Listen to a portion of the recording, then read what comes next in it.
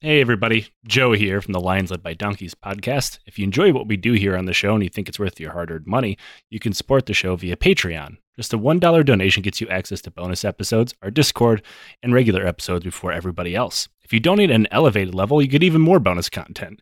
A digital copy of my book, The Hooligans of Kandahar, and a sticker from our Teespring store. Our show will always be ad-free and is totally supporter-driven. We use that money to pay our bills, buy research materials that make this show possible, and support charities like the Kurdish Red Crescent, the Flint Water Fund, and the Halo Trust. Consider joining the Legion of the Old Crow today. And now back to the show.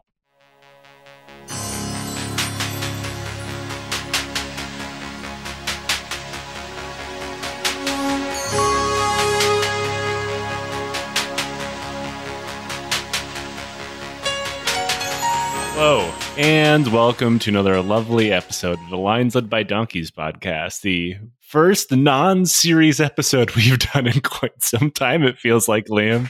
Sweet relief. I'm free. I'm free. No, you're not. You're never free from this place. Man, I know. I'm hard at work in the podcasting minds. Joe is yelling slurs at me. That's right. Specifically, Philly-centric slurs, which if they don't exist, we need to exist. We need to invent. Yeah, probably. I guess you could insult the Eagle. I mean, you texted me to taunt me about the fucking Red Wings beating the Flyers like I give a shit about the Flyers. It's because it's the only team bad enough for the Red Wings to fucking, like, dunk on, man. Yeah, no, the Flyers are fucking... Dude, like, based on what we're about to learn in this episode, I will coup Mayor Jim Kenney. And as my first civic order, I will restore excellence to the Philadelphia Flyers. I will personally ensure that the CEO of Comcast has a nice time. God damn it, Liam. I warned you about this. Yeah, that's why I said have a nice time. I said have a nice time. That's not actionable. Everybody knows what that means. It's like saying in Minecraft. The FBI is like, so that's murder, right? I said had a nice time. I know where he lives. Jesus Christ. Nate's going to have to edit all this out. Which is a shame, because this is good. Yeah, it's like I couldn't think of a better person to have for this episode, despite the fact you are the co-host. So thanks, bud. I'm glad to know I top rank in a show where I am online as being the co-host. I know that Twitter account. I think it's ridiculous that you haven't given me the Twitter password. Because I don't feel like having it get banned. I understand that, but it hurts my feelings. And my actual account is connected to it. Therefore, I will be banned, which will lead to my literary agent firing me. That seems like a you problem. We're both like the most angry, vocal sports fans of this podcast. Nick's also a huge hockey fan. I think he's a huge baseball guy too. Oh, that's too bad. But he's not much of a shit talker about it, which like isn't a bad thing, right? He's like the most normal of the three of us, which is saying something. Meanwhile, some of us are bordering on delusional in their belief in their sports teams, and that person is me. Couldn't be me. No. I am fully invested. Like I will talk shit to anyone. I'm just like, yeah, no, absolutely. The Boston Bruins are winning the Stanley Cup this year, and you're fucking stupid if you don't believe that. You're a Bruins fan and not a Flyers fan? Why? Because I was raised by my father, who grew up in Boston. And so I was a New England sports fan long before I moved to Philly and long before I became an Eagles fan. So you drop the Patriots for the Flyers, the Eagles. No, I don't drop the Patriots. That's the worst part. Oh God, you're terrible. You're fired. Yeah, I know. That's fair. You can have actionable threats that cause my producer pain every week, but you cannot be a Patriots fan and work for this podcast. That's fine. It's fine. No, 6 Super Bowls, bitch. I mean, that's the thing is like, how can you be a delusional sports fan? Like your sports teams have won more championships in the last 10 years than all of mine have combined throughout my life. Here's the thing though, right? Is because now I expect that every year. Oh, that's true. You see, so living at the top, heavy lies the head that wears the crown, Joe. That's fair. I mean, that's why, like not going to the playoffs every year as a Red Wings fan is slightly above the the burning of the library of Alexandria to me. Hold the record for most Stanley Cup losses with 14.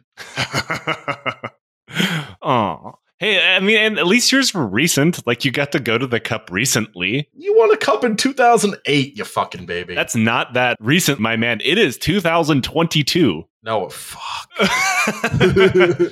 We have not been to the playoffs in several years. Yeah, rebuilding takes work. These are not the Red Wings I grew up with. And like, the reason why I bring that up is, yes, I am also very delusional. I still watch the Lions. Jared Goff really gonna do it for you, huh?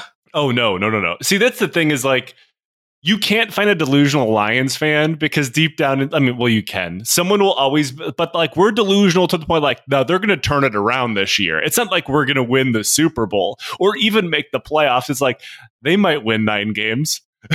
Like, that's a delusional Lions fan. Do you like the Pistons? I don't give a fuck about basketball, quite honestly. I mean, I like the Pistons. You won a championship in 2004. Yeah, again, even longer ago than 2008. I was in fucking high school. The team assembled out of some guys. Yeah, that was like the cooler story behind it. Is not only that, we beat the fucking Lakers. That was like the most stacked Lakers team of all time. With Chauncey Billups and friends. Yeah, I remember that.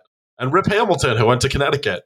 And single-handedly, heroically beat Washington. He's from around here. I will say, despite the fact I'm not a basketball fan, every championship Pistons team fully embodies the spirit of the city they represent by being like just dirty as fuck. Those teams are trying to murder someone. Sheed is trying to kill someone. Yeah, I mean, he is 100% committed assault on the basketball floor. He's from Philly. He's one of us. Yeah, well, I mean, Philly energy and Detroit energy are very similar. Yeah. And I used to play basketball in like middle school because back then the only skill you needed was like being tall. Yeah. Which I hit like 6'3" when I was in like 6th grade, I think. You're not that tall though. Aren't you 5'10"? What? No. 5'7"? Yeah, you just keep rounding it down. Yeah. I'm actually like 4'2". Oh, you'll see me in the most recent Jackass film going by Jason Acuna.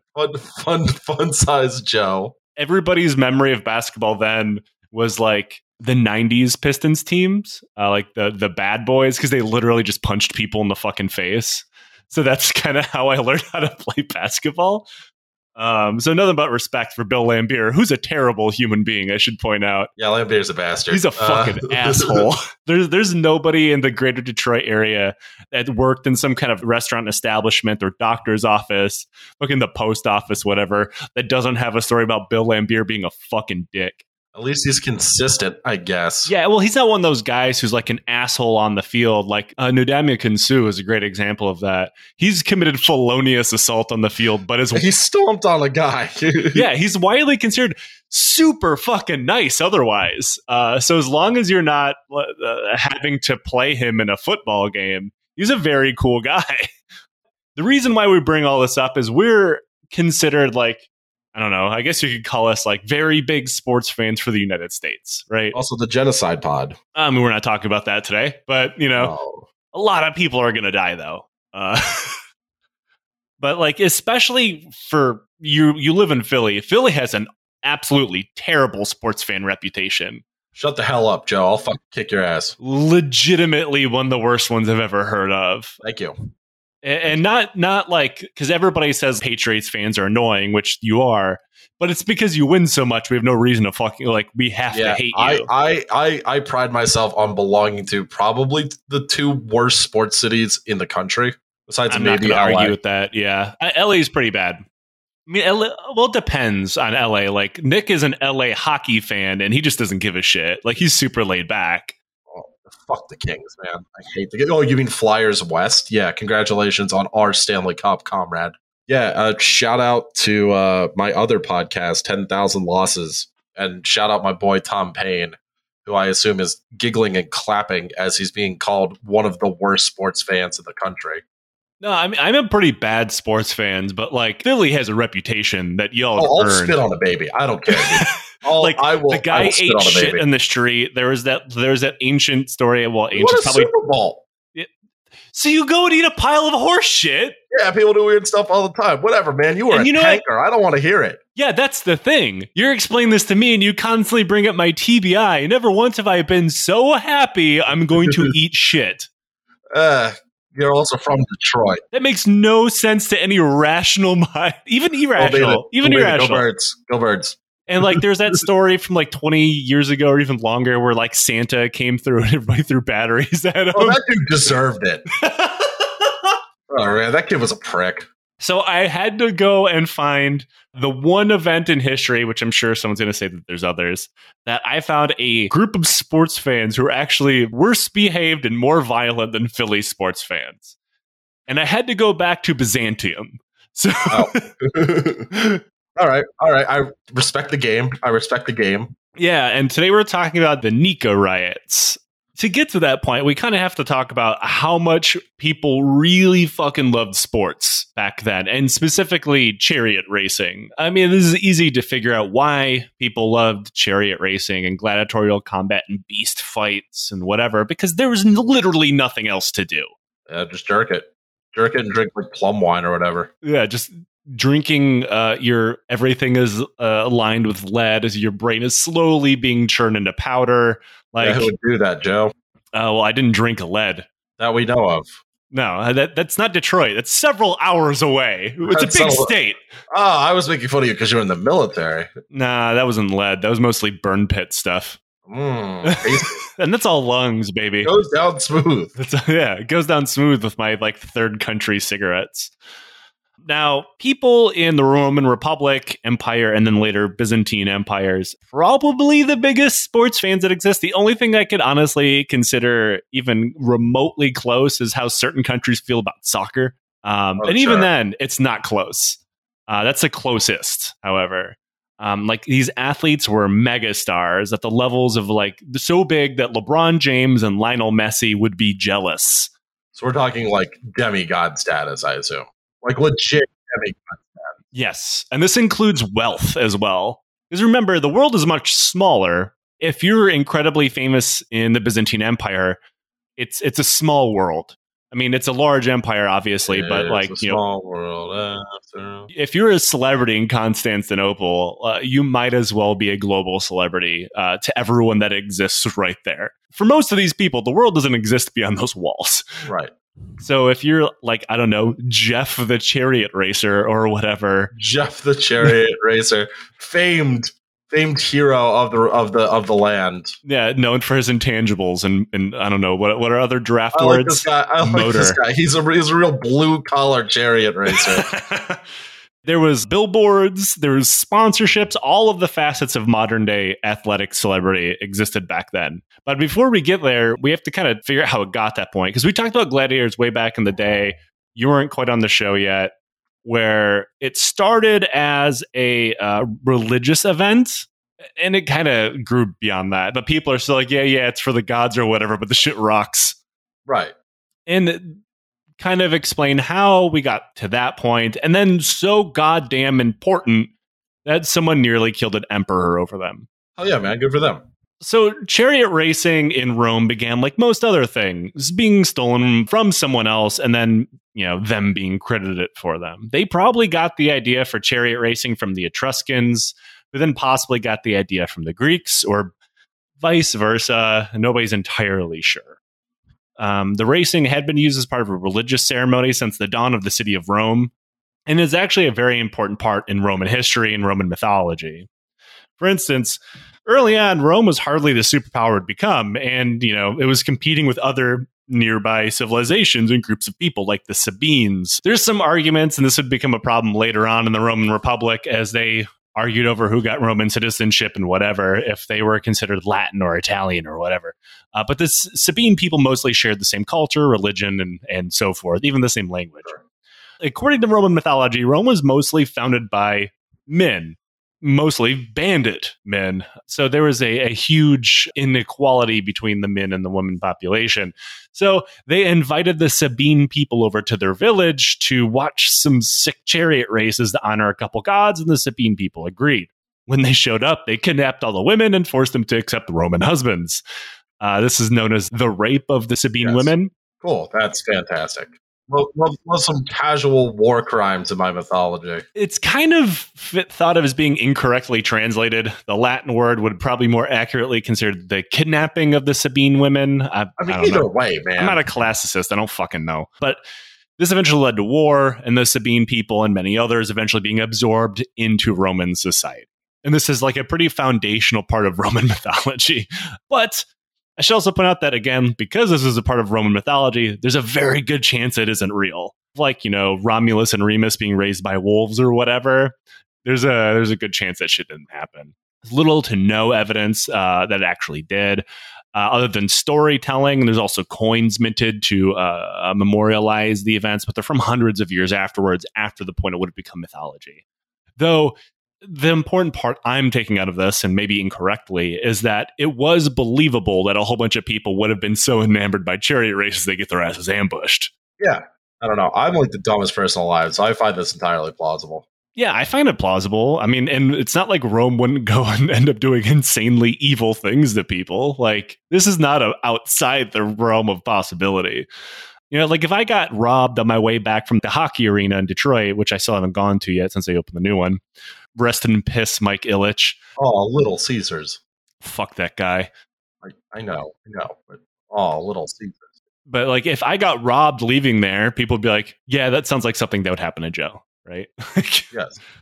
Although, I don't know what kind of person would want to rob you, given that you're like 200 feet tall. It's happened. Like, I mean, Grant, I was much younger. I've been robbed quite a few times. Were you the guy that got robbed for a pack of menthols or something? It wasn't menthols. They were Camel Crushes. There we go. Which I was at. Fuck, what's that bar called? It was a bar in Pontiac. His name's escaping me at the time when they came out. And back then, I don't know if this still happens. Mostly because you can't smoke in bars anymore. Fucking pathetic. Yes. Like the Camel girls that worked for Camel cigarettes would go around to nightclubs and bars and give out cartons of new cigarettes. Because the Crush just came out. It used to be a proper country. Yeah, return to tradition, smoking in bars. But I didn't like them because they suck. Anybody who smokes or used to smoke and smoked a Camel Crush will probably testify that they do in fact suck. But I gave all of mine out and I didn't have any more. Like I said, and some guy who couldn't get into the club or bar or whatever it was waited for me to come out and told me to give him a pack. And it's like, I don't fucking have any. He decided that was a lie, despite the fact that I was clearly not carrying a carton of cigarettes on me. And I got robbed. And when I didn't have those cigarettes, he took my wallet instead. Which, sure, I mean, I guess no money is as good as no cigarettes, because I was 16. I didn't have any fucking money. It's just like now. Well, I definitely won't have cigarettes now. I can tell you that much. But as the Roman Republic formed and became stronger and much wealthier, circuses and, which is generally like when the circus considers sports and entertainment of any kind, they became more and more important and much more prevalent. Like gladiatorial combat, it was a centerpiece of religious ceremonies still, but also like that combat, people really like the entertainment aspect more. Like the Circus Maximus, which is the big chariot. Yes. Yeah. The fucking place in Vegas. What's the one that's like the Vegas hotel that's modeled after a circus? It's not Circus it's Circus. It's all clowns and shit. It's terrifying. It's the only place I've stayed in Vegas. It scares me. Someone's like, oh, where are you staying in Vegas? I was like, Circus. Someone got stabbed there last week. I'm like, yeah, of course it is. That's why I can afford it. But there were still statues. Like there was a big cement piece down the middle of it that had like shrines to the gods or whatever. But people were placing bets on this shit. The religious aspect was tertiary at best. Like it's like if the Super Bowl was owned by evangelicals, which is probably only like 10 years away from happening anyway. Yeah, we're only a little bit off. Every starting quarterback is part of some weird religious cult at this point anyway, so why does it fucking matter? Now, this led to the first and largest stadium in Rome being built, which is the Circus Maximus, like I said. The Maximus is huge. Just to be clear how big it is, it could fit 150,000 spectators inside of it, which makes it, if it still ran, would be the biggest stadium in the world today. In the day of like modern super mega stadiums that border on the ridiculous, the Circus Maximus was still bigger.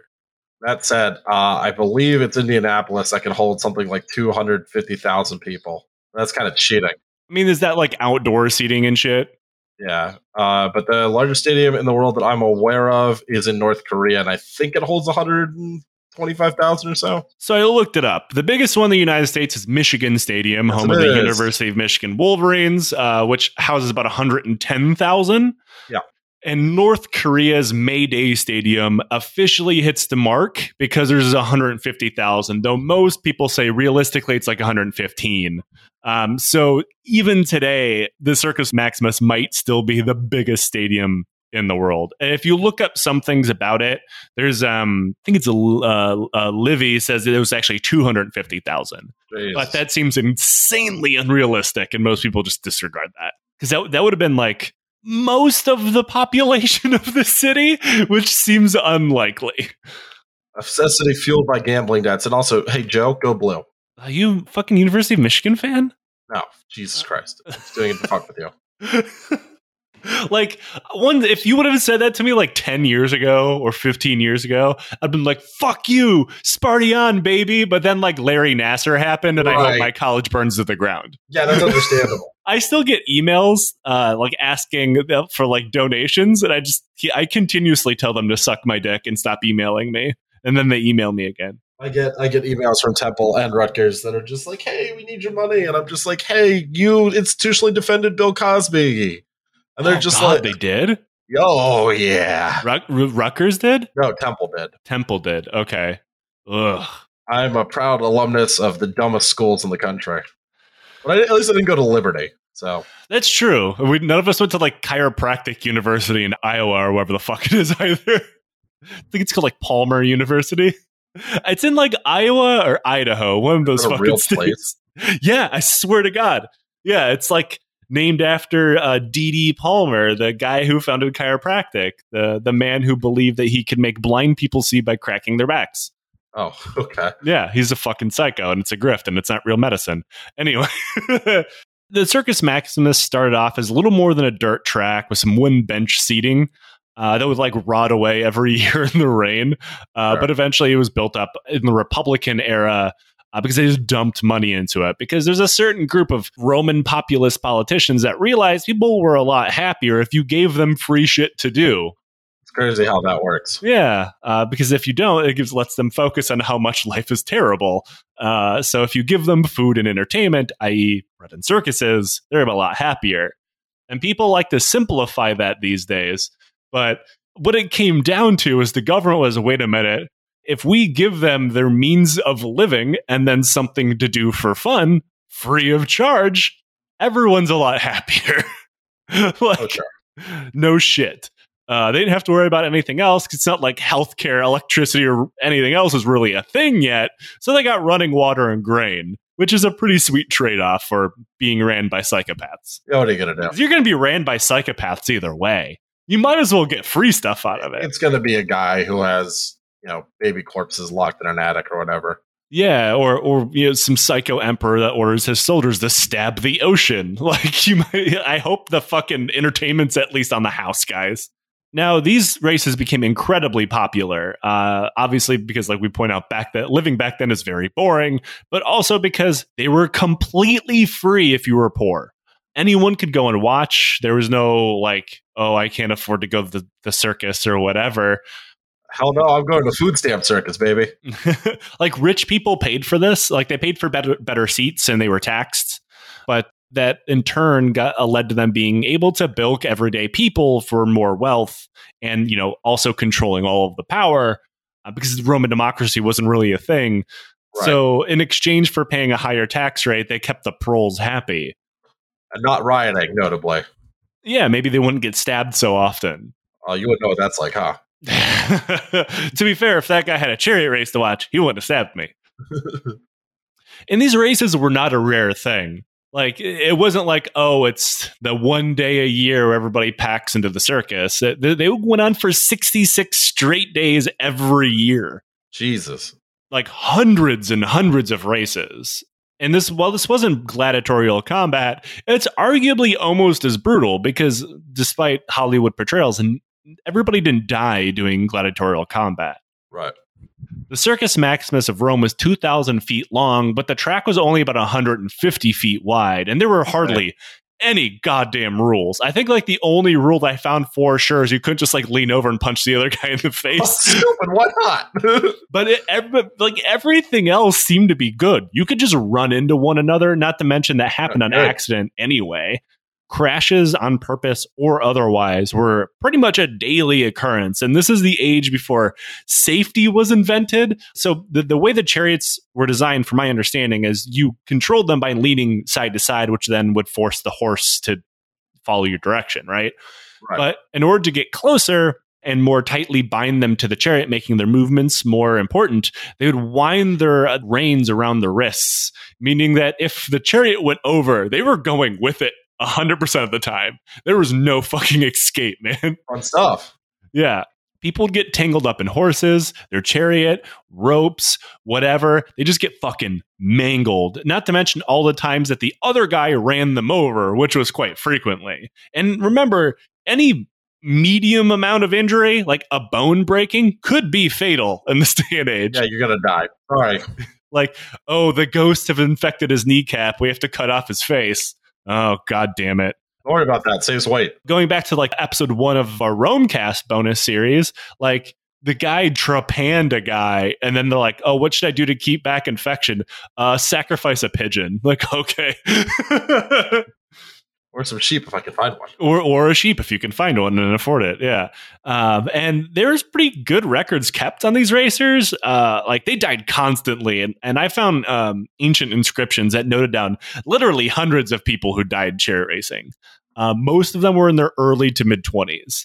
Though not always. That's a tough way to go, man. Yeah, it's like, imagine if when you fell out of your prime being like, I don't know, a shooting guard or whatever, like a Mazda Miata blared onto the fucking basketball court and ran you over. Oh, LeBron. Russell Westbrook, my sweet boy. I guess if I was to get hit by any car, a Miata would be the way to go. It's pretty small. I think I could take it. And like one-on-one. It's also entertaining. I feel like if you put me in a cage with a Mazda Miata, I might be able to win. I like that. Now, many of these racers would begin their careers, if you can call them that, as slaves, but they would pretty quickly earn enough money to buy their own freedom, at which point they'd begin racing for themselves. They'd work for like stables, consider the stables sports teams, right?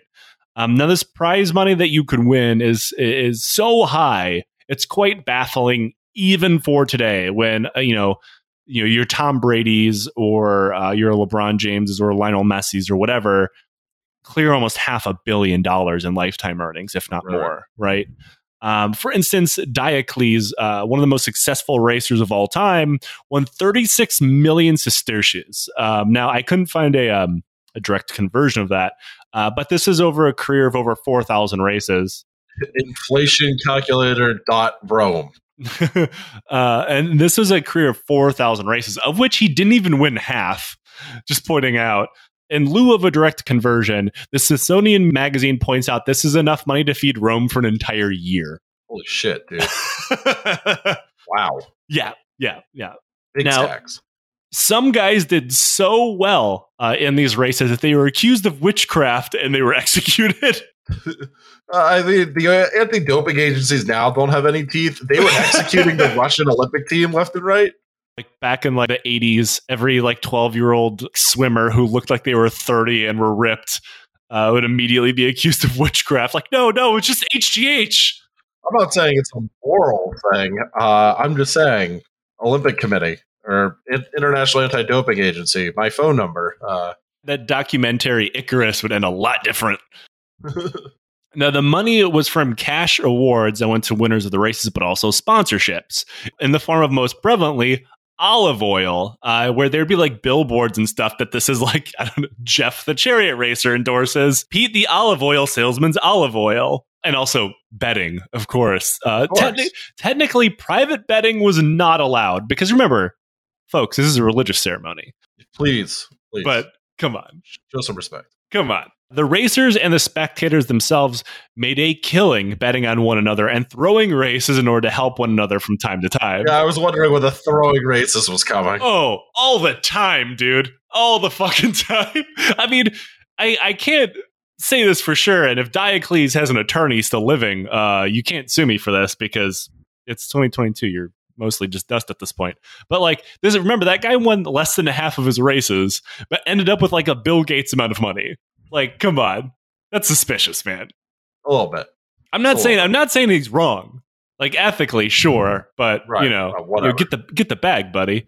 Right. It's like being in the NFL. Your lifetime career is like maybe 2 years. I think it is.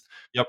If someone was like, if you're a quarterback and you're Jeff Driscoll or whatever the other quarterback that gets like 6 games of experience before you eventually end up doing the motivational speaker circuit in Florida or whatever, and someone is like, hey, we'll pay you, $1 million to throw 3 interceptions. You'd be like, yeah, all right, let's fucking go, buddy. Sign me up. Like I said, the betting thing was pretty important, but also the spectators, who were many of them not quite important enough to have the power to get people to throw races, had other means of influencing racers at their disposal, which included throwing booby traps out onto the field. Fuck yeah. Which one of them, my personal favorite, was a nail-studded curse tablet.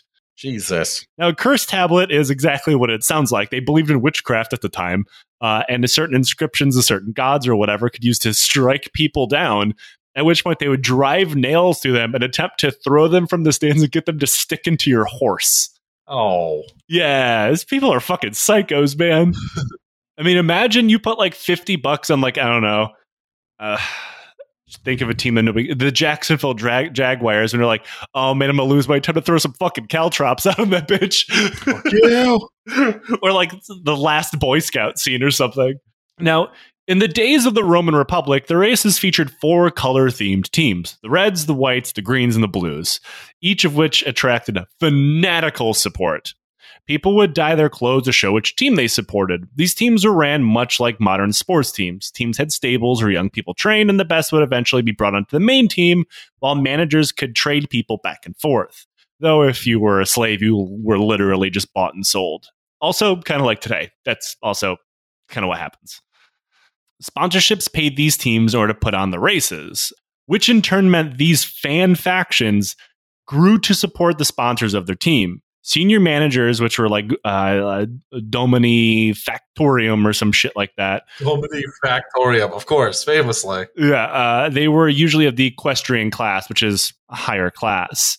The investors were often very wealthy, but of a low social standing. Driving racing chariots, despite being insanely profitable, was thought of being like the lowest and most disgraceful thing you could be, just above a slave, which some of them were also slaves. Okay. So investors of high social status, these equestrians, would resort to negotiating discreetly through agents or in go-betweens rather than losing reputation, status, and privilege in order to fund these races, which generally means they laundered their money through these fan/team groups to save social face while also making a massive amount of profit. However, if you notice something, that makes these team groups power players in the situation. This eventually turned them into something like soccer hooligans mixed with organized crime. Okay. Which I think is kind of how soccer hooliganism works in some parts of the world. We don't really have anything like that in the United States. For instance, team factions would run protection rackets for athletes, like they would be bodyguards, but also the sponsors of the team. Oh, that gets sucked at kneecap by your own fan. Some dude wearing your jersey. Right, like if you were Bill, the oil salesman or whatever, these guys would just hang around your place, make sure nothing gets fucked up. Or maybe if you were, I don't know, Steven, the other oil guy who doesn't sponsor a team, you could send your blues over and be like, it'd be a shame if you didn't sponsor the team and someone broke all your shit. Like, happened all the time. And if you're thinking, why? Wouldn't this bring these factions into conflict with one another?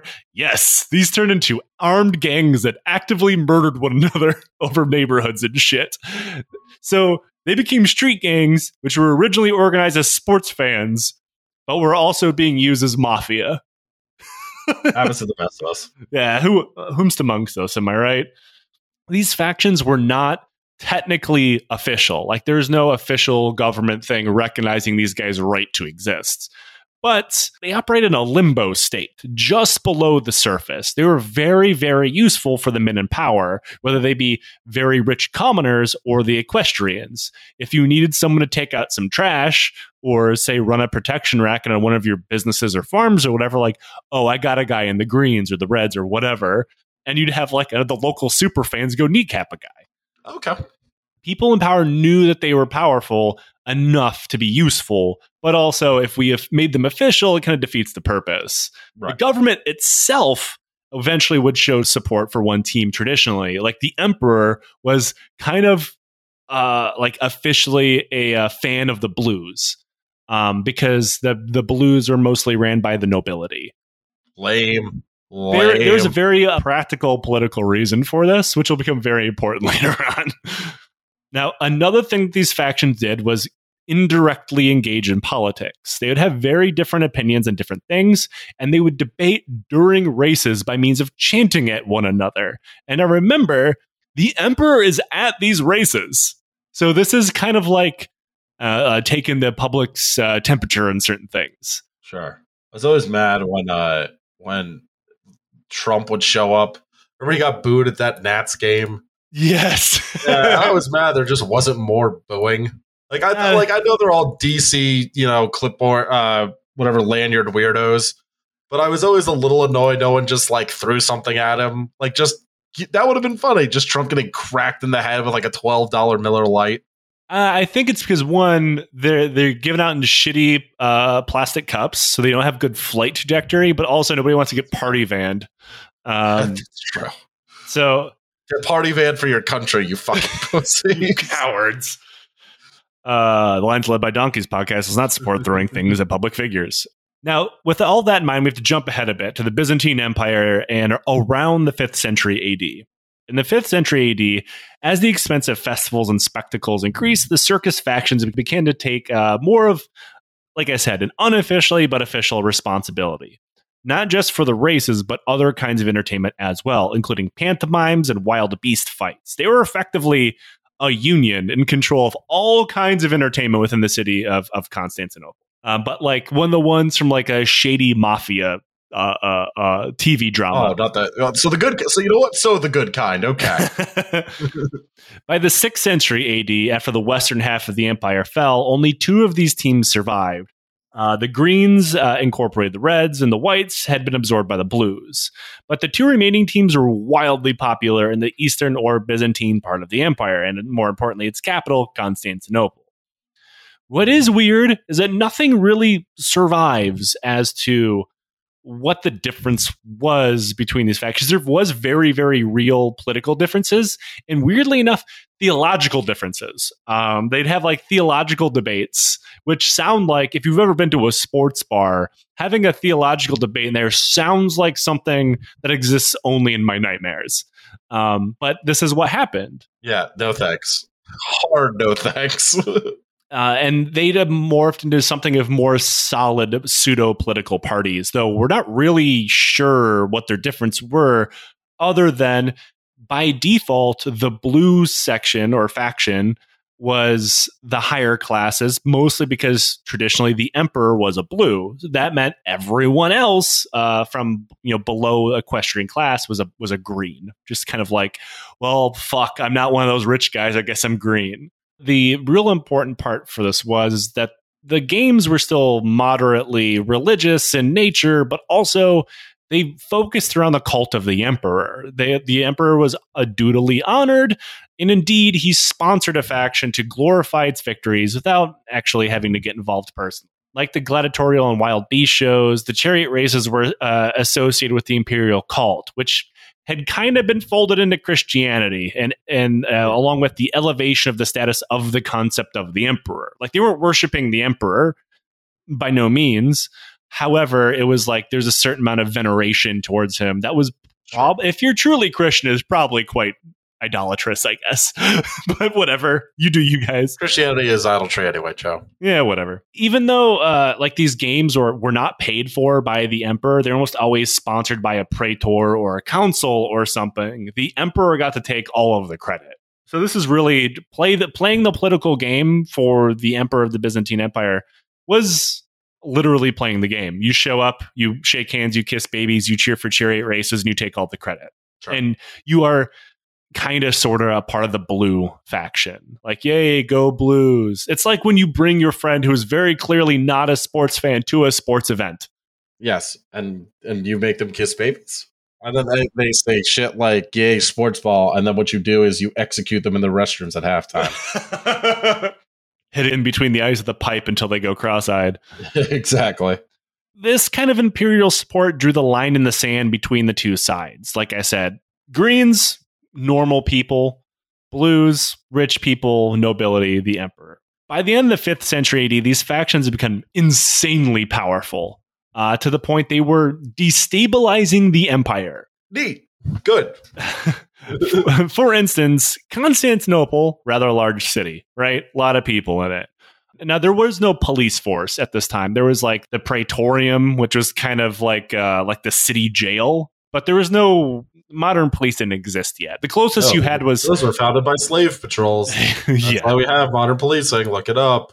Now, the closest they had was city guards, which the only thing they really did was like, there's a riot. We need to go stop them from burning the fucking city down. Because remember, an open flame in Constantinople might kill a couple thousand people on accident. Yeah, shit happens. So, without the support of these factions, the city guards couldn't actually control the city. There's simply not enough of them, and so many people were actively in factions, to include members of government. And remember, technically the emperor himself. So without the Blues and the Greens coming together to do the three-way handshaking thing with the city guards could not control Constantinople. This is made even worse with Emperor Anastasius virtually outlawed all other kinds of public entertainment. So that meant the pantomimes and the beast fights, all that shit is gone now. If you want public entertainment, you go to the Hippodrome, which is where the races took place, and you watch chariot racing. So... And you like it. Hey, you fucking like it. You fucking like the chariot races. Horsey go fast. Yes, daddy. But so that meant not only were these powers very destabilizing, this massive population of people is now centralized in one area for every sports event. Uh-oh, that seems like it might lead to trouble. This is a very stupid thing to do. Now, this meant by the rise of the Emperor Justinian I, going to the races is effectively opening himself to be cheered or booed at will by the entire population of the city that he controlled. It was the only place in the empire where a common person could go and tell the emperor to fuck himself and not have to worry about anything bad happening to him. Remember, if you're green, because remember, the Blues are still moderately loyal to the emperor because that's their faction. But if you're green and the Greens are cheering Justinian sucks balls, what are they going to do about it? They can't fucking punish everybody. So they just have to let it go. And that's what happened. So every time Justinian went to the races, everybody was like, fuck you. And he's like, oh, this sucks. I don't want to be here. Mom, they're being mean to me. Can you come pick me up? And eventually, he decided that he would fuck up something pretty bad. One of the worst decisions Justinian made at this point of his time in the reign, which I believe is 3 to 5 years within his reign, he'd make a lot of mistakes, to be clear. Yeah, this dumb bitch got plague. Fucking owned. Loser shit. I have a feeling he would blame you for that, Liam. Who would do that? Now, the emperor decided to not support the factions.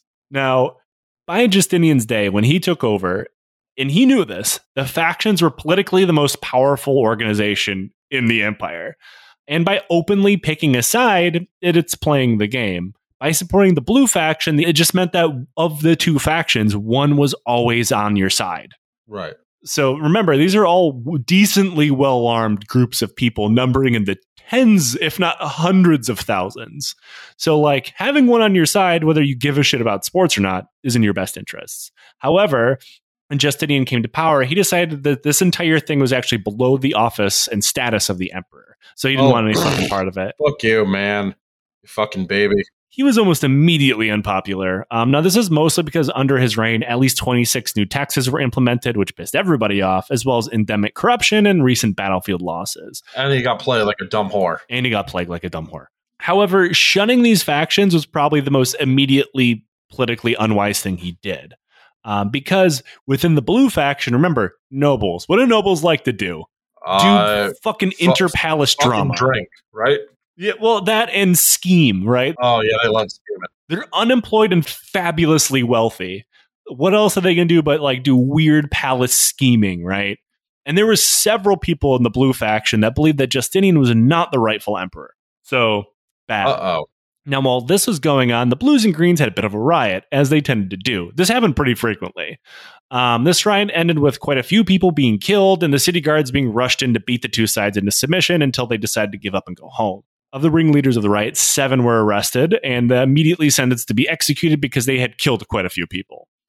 While they were strung up at the gallows malfunctioned and 2 of them fell to the ground. It's embarrassing. Whoops, egg on my face. Putting up a help wanted sign for a new executioner.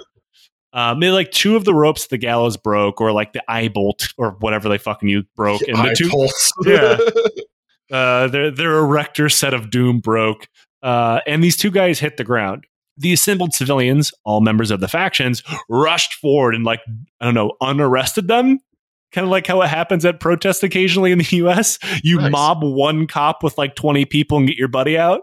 That's kind of what happened. Remember, the guards couldn't maintain security without a faction's help, but these were Greens and Blues. And of the 2 men that hit the ground, one was a Green, one was a Blue. So that meant it was in both sides' best interest to be like, we're going in on this together. They stashed these guys in a monastery and then unified to appeal to the government to free their dudes, like pardon them. Because their argument was, this is clearly an act of God. You tried to kill them and it didn't work. So by like executing them again, I'll buy that. Yeah, like you sentenced them to death and you tried. God said no. You have to let them go. That was effectively, if the noose don't fit, you must acquit. Sure. You know, why the hell not? I've heard dumber legal defenses. Sure. Now, with them together, they appealed to the emperor, who was the only power in the city that had to give them a pardon or clemency or whatever. So 3 days after that, it was time for races once again. So people flooded to the Hippodrome. Despite Justinian not supporting either side, he still had to go to the games. Because remember, he's blessing off on them. I don't want to go. I'm going to get booed again. It's like putting on his best clothes to go get told that he sucks. Like, yeah. So as soon as he showed up to the now unified crowd, they began just harassing him, demanding that he save the 2 men's lives. He simply ignored them, and they kept going. The screaming continued, which turned into chanting, which went on for hours. Yes. Not a single race occurred during that day where it was not accompanied by deafening shouting and chanting to the point that like it was like, because remember, it's hundreds of thousands of people just like, you suck. Oh, this rules so much, dude. Just 80,000 or whatever, 100,000 people screaming that they fucked your mom. Oh, it's glorious. Otherwise known as like every Patriots away game. Remember those old school Call of Duty lobbies? That, but like 200,000 people or whatever. Hell yeah. Now, the chanting soon turned hostile, and since the Emperor's traditional allies, the Blues, now hated his fucking guts, Justinian had no allies. Justinian, no shooters in these streets. He had no one to rely on. He couldn't, in a normal situation, the Blue faction would just start stabbing the Green ones now until they shut up. But now he had sucked so hard they had united. He panicked, and Justinian agreed to spare the 2 men's lives, changing the punishment instead to imprisonment. But now, that was not enough. They were not asking for imprisonment. They were asking for a pardon, and they demanded a full pardon, and the men should walk free. Now, it was clear to Justinian that he had completely lost control of the situation. The rest of the races were canceled, and he retreated to his palace. The city guards were deployed, but couldn't manage to do anything, and soon the factions, united in their growing hatred for the government, told them to fuck off. Yes. Now, their demands were growing. On top of the pardon of the 2 men, they demanded the 3 advisors of the emperor be fired. Now, these 3 advisors were all considered at fault for all the taxes that had been raised, which, to be fair, they were, but Justinian was using that to pay for wars, which is one of the reasons why he would go on to be celebrated as much as he is, because he's conquered a whole bunch of shit. But it costs money. These taxes, there's a lot of them. And they blame the advisors. They wanted the advisors to be fired. The emperor immediately agreed. He's like, fine, I'll do whatever you want. Just stop yelling at me. Stop yelling at me. He fired everyone, thinking that this would finally be what they wanted, and promised more races. He's like, look, I know I canceled the other ones. I fired the guys you don't like. These dudes have a pardon. I'll put on more races. Just please, for the love of God, stop yelling about my mom. The crowd responded by setting the hippodrome on fire. Go Birds, baby. And Go then Birds. when he refused to pardon, like he didn't give a full pardon, so they went to the local, like easily it's called like the local city jail, and demanded that the guards let them out. When they disagreed, they also set that on fire, which seems like counterintuitive because there's men inside the jail. But whatever. Right. R.I.P. homies, you died for a good cause. Yeah, sorry about that. Now, it was pretty obvious to the emperor that there was nothing he could do to please the mob, and it was now the most powerful force in Constantinople, and everybody in it fucking hated him. As they watched from the palace, they burnt the city to the ground for days. They even set fire to the Hagia Sophia, burning down a large portion of it. That's not good. Which, remember, was a church then. It belongs in a museum. Like, this was like leaping over from not only hating the emperor to hating all of the institutions that supported the emperor, which included the church, which is a lot. That was the hint to them to like, oh man, I'm really screwed. A lot of things to say about Eagles fans, but I don't think we've ever burned a church. Not yet. Imagine getting so mad at like, I don't know, the Eagles losing in the playoffs or whatever, that you go and burn down the local Orthodox church. Oh, it's right. We don't know why we're doing this, but we feel like it's necessary. The Lions Live by Donkeys podcast is not support burning down churches. Yeah, we especially don't support that one. We're not a Norwegian black metal band. We don't support doing this. Now, like I said, this went uninterrupted for 3 days. But this is more than just some rioters. Remember, the factions were popular in upper, lower, and nobility classes, and the lower classes were using them to vent their rage, as there was plenty to be mad about. Taxes. Yeah, taxes for sure. Like, there's one of those situations where it was truly the straw that broke the camel's back. And while they were mad about their buddies being executed for doing the things that, like, the people in government benefited from these factions wholeheartedly in their activities, but now they're being held accountable. And like, this is fucked up. We do these things because we're ran by you guys. Like, even the Greens have like nobility on their payroll who use them for stuff. So, you know, on top of like, well, my taxes keep going up. Food's expensive. You just like lost several thousand people in a battle. This emperor fucking sucks. Another part of it, mostly blues, but also some greens, were nobles who were scheming to bring down Justinian, who they hated and thought was not a legit emperor. So 3 days into the rioting, suddenly the crowd began to support a new idea. We should crown a new emperor. Hell yeah. I love that. I just love the idea of like going from like, you know what, the Eagles lost like 48-7. You know, what if we burned down ICE? What if we burned down ICE? Which we should. No, I don't know if we can say we should do that. No, you can't say we should do that. All right. I have to give you a flowchart of things you cannot legally say. Thank you. This is like, you remember, like, 10 years ago, 15 years ago. My editor do this. There was the big protest in Canada when the Vancouver Canucks lost. Yes, I do. To the Boston Bruins, Game 7. See, I didn't remember that was the Bruins, or I wouldn't have brought it up and gave you something to be happy about. Yeah. Cry more, Nucks fans, you stupid fucks. But imagine at the end of that protest, they're like, fuck it, we're going to Ottawa.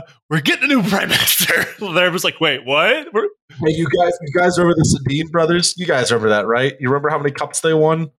Oh. You guys remember that? Look, to the credit, the Sedin brothers probably deserved at least one cup. 21 seasons, no cups. Hey, remember when Ray Bork had to go to Colorado to finally win a cup? Hey, shut up. I got you, Canadians. It's cool. Now, they decided they were going to crown a new emperor, and it just so happened the conspiring nobles knew just the guy. A guy named Hypatius, or Hypatius? No, fucking nail it. Hypatius. So good. Now, he was a man that most of the nobles believed to be the right and rightful emperor, since his uncle, Anastasius, had been the guy widely accepted as the last good emperor. There was one in between Anastasius and Justinian, a guy named Justin I. who Justinian had kind of sort of just sat upon the throne and then ruled over because he was old and had dementia. So, guys named Justin are fucking dweebs. And they eat their own poops. God damn it, Liam. He listens to the show, too. That's the best part of this. For some reason, I forgot that one of the other hosts of Well, There's Your Problem was named Justin because you guys only call him Roz. And I don't know why that somehow melted in my mind to make believe that like Roz is his first name. But yeah, I forgot his name was Justin. Despite the fact I have also recorded with Justin for at least 3 hours. Probably more. Sorry, Justin. I'm not. Fuck you, buddy. Though I should be completely clear here, Hypatius was never considered for emperor when Justin I was shuffled away and made room for Justinian. Of course, the argument could be made is because Justinian controlled that process. Sure. The tellings of the story are all over the place. And in one of them, Hypatius was actually in the palace with Justinian in the beginning of this, but was eventually thrown out because he was starting to get paranoid about people plotting against him, leading him to agree to become the new emperor of all the weird sports fans. All right. Okay. Yeah.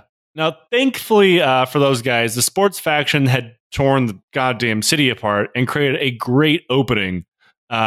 So, for all the conspiring nobles. So the Blues and the Greens got together, crowned their new emperor, and sat him in the emperor's box seat at the half-burned down hippodrome. Unspeakable orgy of violence. Again, going back to Canada, imagine them crowning, I don't know, Berto Luongo as like the new prime minister, then seating him upon the box seat in the arena. Oh, right after he took the game set. Oh. Hey, he was a good goalie. Go to hell. I was gassing Tim Thomas out the whole series. Why didn't he do it to me? Fuck you, bud. I think he won a gold medal, so he's got that going for him. That's cool. That's the same thing as the Stanley Cup. That's why they have the same name, Joe. How good of a person was Tim Thomas again? What happened in his career? Not. Let's move on swiftly. He took the rest of his career off and would have blamed cancel culture if it was 5 years in the future. Yeah, he would have. Hey, that's one of your boys. He's from Michigan, man. Yep, he sure is. I forget. I think he went to University of Michigan. I don't remember though. Go Blue? Now, he went to Vermont. Oh, way off. People from Vermont are weird. That's something we can all agree on. Fucking freaks. Now, this mob kept growing and growing and growing, and soon this mob surrounded the palace. And Justinian realized, we're not going to be able to control this from within the city. I need to leave the city, muster an army on the outskirts of it. Because remember, the army within the city was untrustworthy. These guys were all and not to mention the garrison was also very small. So he couldn't muster them because there's a good chance that they were also in one of these factions, right? So he's I have to go and get someone from outside the city to handle this problem. Or there's also another theory that he was just planning on abdicating. So, if you believe the part that he was going to fight against this rebellion, he was going to leave and lack the soldiers to do so. And while he was planning on escaping the city, all of his advisors agreed with him, with the exception of one, the unofficial advisor, his wife Theodora, who was a bit of a hard ass. Theodora was a commoner, or as common as anyone could be and still elevate to her status. And at one point, she had not only been a hardcore member of the Blue faction, but had been a goddamn street fighter with them. That's sick. Yeah. So when she came to power, or she was also previously married with a single mother before she met Justinian. So she's a bit harder than her husband was, who was a pampered rich kid who ended up becoming emperor. She publicly shamed her husband for wanting to leave and famously looked him dead in the eye and said, quote, "Royalty is a fine burial shroud," in case, they storm the palace and kill everybody. There's other accounts that she said purple is a fine burial shroud, which is the colors of the Byzantine royalty. She also said a lot of other, she's just dogging on him in front of his advisors. Good for her. And I guess by getting openly shit-talked by his wife in front of his entire government, just finally changed his mind and he decided to sit and fight. Thankfully for him, he had one of the greatest generals to ever live right by his side, a guy named Belisarius, and another guy named Narses, the eunuch, who would eventually become a legendary military commander. So, it wasn't from a lack of ability. No wonder. Yeah. See, without his balls, he's able to focus on studies. And see his weight. Yeah. Makes him more dynamic. Yeah. I will say, as someone who is dating with the intention to marry a strong-willed woman, I am quite sympathetic to Justinian here. Because mostly what I do is people think that I'm the brawn of the operation, but I think it's really Corinne. It's just like negs you into doing the things that you need to do. Yeah. I'm like, that person, I said no onions, and they brought me onions. I guess I'm eating onions. And she's like, no, fuck that. Just flips the table. And looking back, a lot of people call Theodora's unofficial advisor, but that was like only because it would have been like weird. But by all accounts, she was a pretty important part of his government. Now, the plan for Belisarius and Narcissus was quite simple. The rebels headquartered in the remains of the Hippodrome, which, like I say remains, it wasn't that heavily damaged. Okay. But it's not like they were patrolling the city or whatever. Most of these people were from the area. They went home at night. But like tens of thousands of people camped out in the Hippodrome. Like their goal was to sit on the Hippodrome. And eventually, I don't know. Hippodrome, yeah. Yeah. And eventually just, I don't know, wait for Justinian to leave. And then just like sit the other guy on the throne or whatever. So in order to take them out, all they had to do was invade the Hippodrome. But next came the question, with who? Any town guards couldn't be trusted, and they had loyalty to one faction or another, and same goes for any units in the area. Any other army unit wasn't garrisoned anywhere nearby, and sending off for them would have taken quite some time.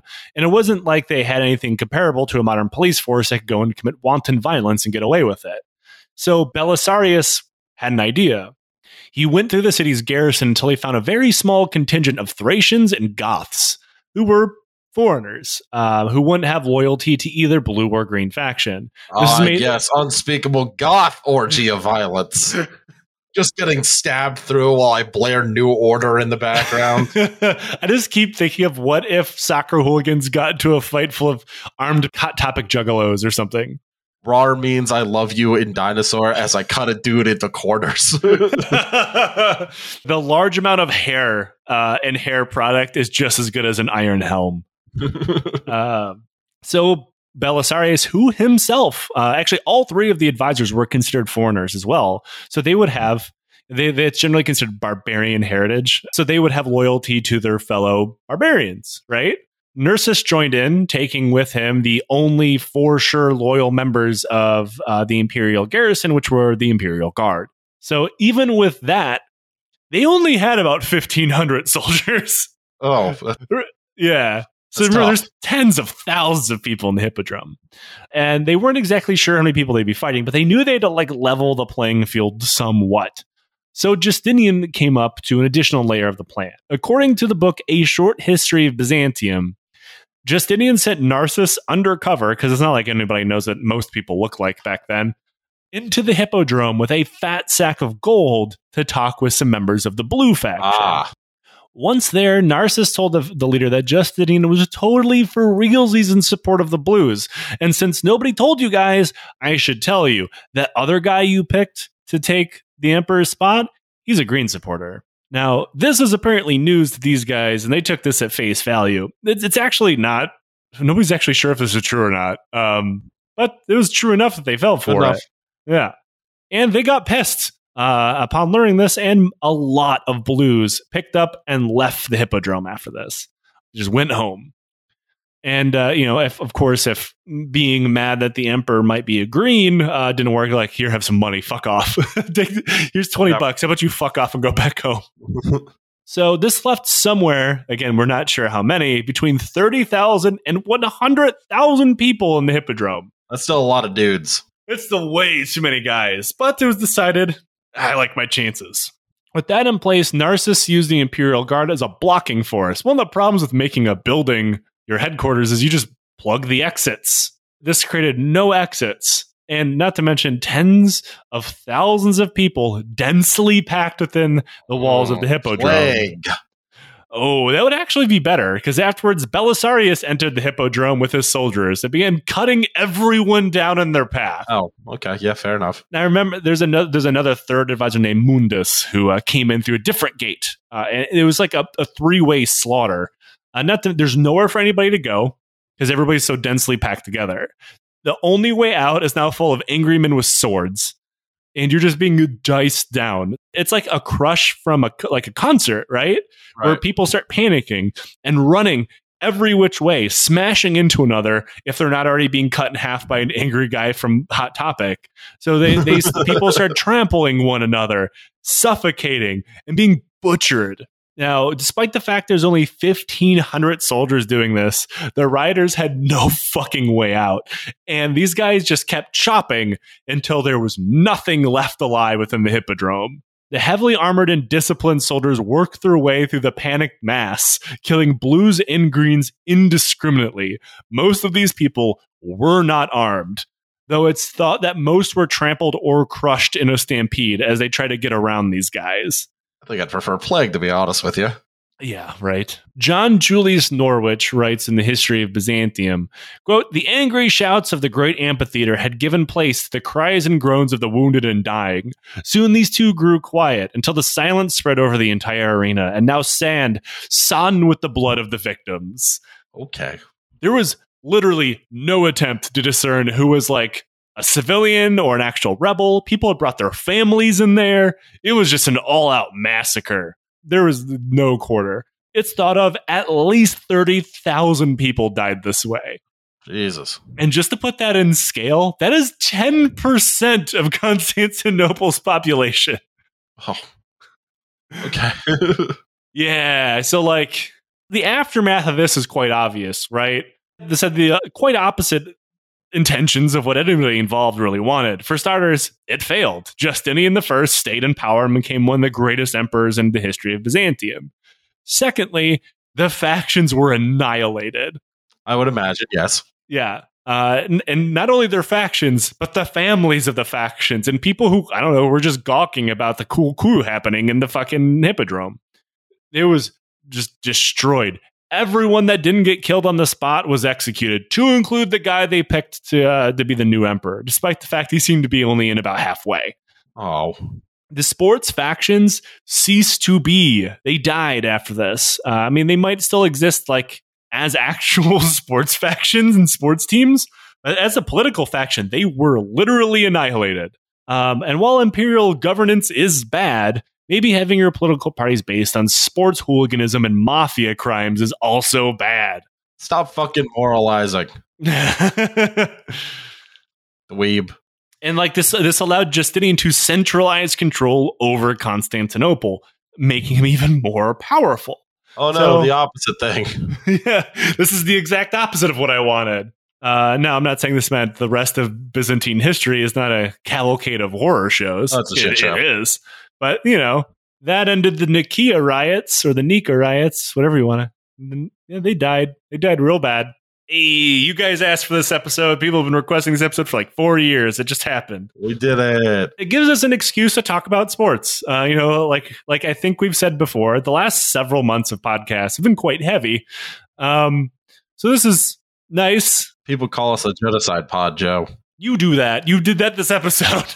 Yeah, but I got it. I learned it from watching you, Dad. You just wait about what I have waiting in the wings. Is it more genocide? Do I have to do another fucking genocide? Fuck you. Now, Liam, again, thank you so much for joining me. Everybody, thank you for listening. And we do a thing on this show called Questions from the Legion. You donate to the show, you ask me a question, and then we answer it. There's a pretty huge thread of these on our Patreon. Join our Patreon for as little as $1. Add your question to the gigantic thread, and the goal is to eventually get through all of them. Now, today's question is the first one ever I actually had to prepare for because it asked for like a whole joke, and neither one of us are comedians. So this one is, invent a self-help program that is clearly a scam. All right. Do you want to go first? Or you want me to? You go first. All right, cool. So I had this idea when I was younger, right? Where I was going to go around to Protestant churches where I grew up. So weirdo freako Baptists and Pentecostals. Be like, I used to be a Satanist. Oh, you're going to be one of those guys. Yeah, I love those guys. Yeah, knew enough about like Satanism and like, I don't know. I've listened to Slayer before. That's what Alex Jones does now. He claims that. Yeah, I was going to be. And then like, and then I saw the light and I was just going to try and milk Protestants out of their money because Protestants don't deserve rights. I mean, that's not really a self-help program, but it helps you. Yeah, well, that's the most important thing, Joe. So here's my idea. I'm a motivational speaker, right? Liam, is there something in your life holding you back, like a prison? Yes, Joe, there is. There's a prison, and we all feel it. We feel it encroaching in on us from within. That's right, folks. Your skeleton. It's imprisoning you from the inside. You have to free yourself from your bones. So send your bones to me, and you will not have to deal with them anymore. You will be free. And then I assume my scam is I sell those to a university or something. Welcome to Goo Body, home of the Goo Body. Can I take your order? Just slipping and sliding around completely bonelessly like Zoidberg. Yeah. Do you feel something weighing you down? Does your back hurt? My back does hurt. You know what would cure your back pain? Not having a spine, Liam. Hear me, Kasabian. Just like a fucking Mortal Kombat character reaching in through your chest and pulling out your entire spinal column. You're healed! I fled Doom Eternal. Everybody, thank you for listening to the show. Thank you for supporting the show. If you don't, consider it. It's your money, or don't. It's fine. Liam, plug your shows. No, but do give us your fucking money, though. 10,000 losses. And, well, there's your problem. All right. And until next time, everybody, don't be a chariot racer. Go birds. Go birds.